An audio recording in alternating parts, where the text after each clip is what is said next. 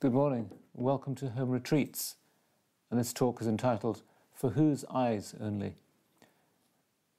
Curiosity killed the cat, so the saying goes.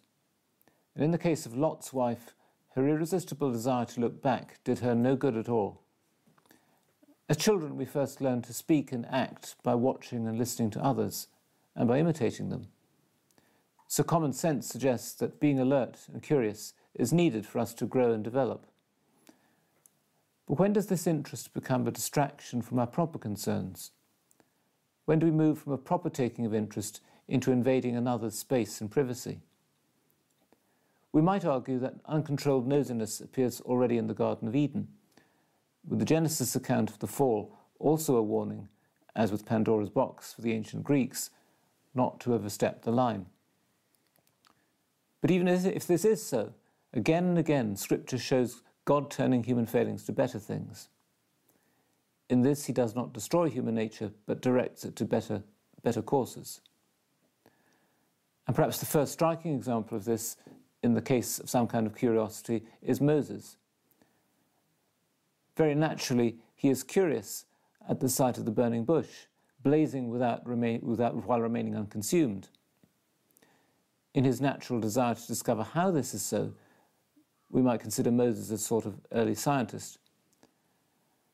And this moving closer to see what is happening leads, without Moses realizing it, to his mission as leader of the Israelites, taking them out of slavery in Egypt towards the promised land.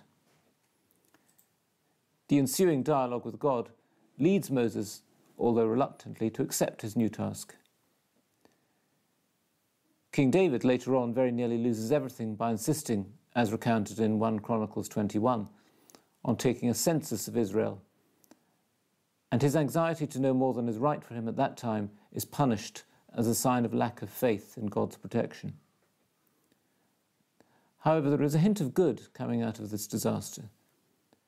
The offering which David makes as reparation is described as being made in the place which would later be the site of the temple in Jerusalem, which his son Solomon would build. And yet, of course, there is another and better type of exploration. Human understanding in all areas of knowledge is built on learning from the way the world around us works, and by seeing in this a key to the one who created it and established the laws of the universe. The Book of Wisdom, for example, points to the value of exploring the world about us for signs of God's creative activity and presence. In chapter 13 of Wisdom we read, "Yes, naturally stupid are all those who are unaware of God, and who from good things seen have been unable to discover him who is. Perhaps they go astray only in their search for God and their eagerness to find him. Familiar with his work, they investigate them and fall victim to appearances, seeing so much beauty. But even so, they have no excuse. If capable of gaining enough knowledge to be able to investigate the world, how have they been so slow to find its master?" Jesus, in his teaching, assumes that his listeners should also learn from the world around them. They should pay attention to warning signs of bad weather. But he attacks the scribes and Pharisees, who can interpret signs of sea and sky with no problem, but fail to understand the signs of those times. He might also have mentioned the Magi, who long to understand the heavens, and this inspires them to make their long and challenging journey to Bethlehem. Once more, we can see that our reason is a God-given channel to assist us to grow in understanding his plans and purposes for us, and from knowing to come to better serve him and our neighbour. And yet, even the desire to know the things of God can lead us to reach out for what may be harmful. The wish for a quick fix of dramatic good or bad news did not start with modern mass media. And so, when the apostles and others are clearly worrying about when the world is to end and whether only a few will be saved, they get a firm reply. "Take care that no one deceives you. Many will come using my name and saying, 'I am he,' and they will deceive many." Similarly, Peter wants to know what will happen to his fellow apostle John. at the end of John's Gospel, in the interchange between Peter and Jesus at the Sea of Tiberias, Peter asks Jesus, "What about him, Lord?" Jesus answered, "If I want him to remain until I come, what does it matter to you? You are to follow me." In other words, our wish to know more than we need could, if it were granted, lead us into very great difficulty and affect our being able or willing to do what we should from day to day. So as for that day or hour, nobody knows it, neither the angels in heaven nor the Son, no one but the Father. And so what of Benedict? Well, while not making a special thing about nosiness, he does build a way of life which points away from this.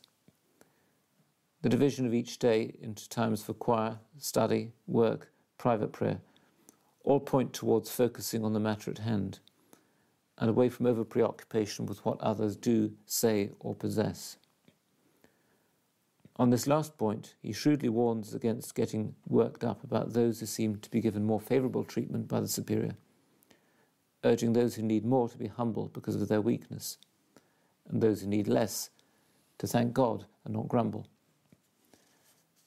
There is more to each of us than anyone else can fully grasp, and so we are to avoid jumping to conclusions and wearing ourselves out in envious speculation.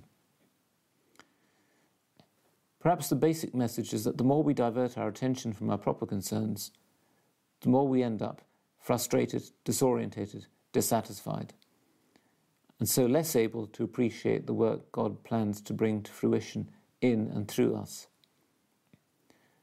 And so, while Benedict does have specific chapters on, for example, silence and humility, as regards over-curiosity, his positive arrangements suggest that this becomes less of an issue when our perspective on the world is properly in balance. As, for example, in Lent, he suggests a curb on needless talking and idle jesting. And in receiving guests, we see a sort of double lens, recognising a gospel duty of hospitality and the presence of Christ in guests, especially pilgrims and the poor, while also being cautious about, for example, one who seeks diversion and escape from routine, to use the guest as cover.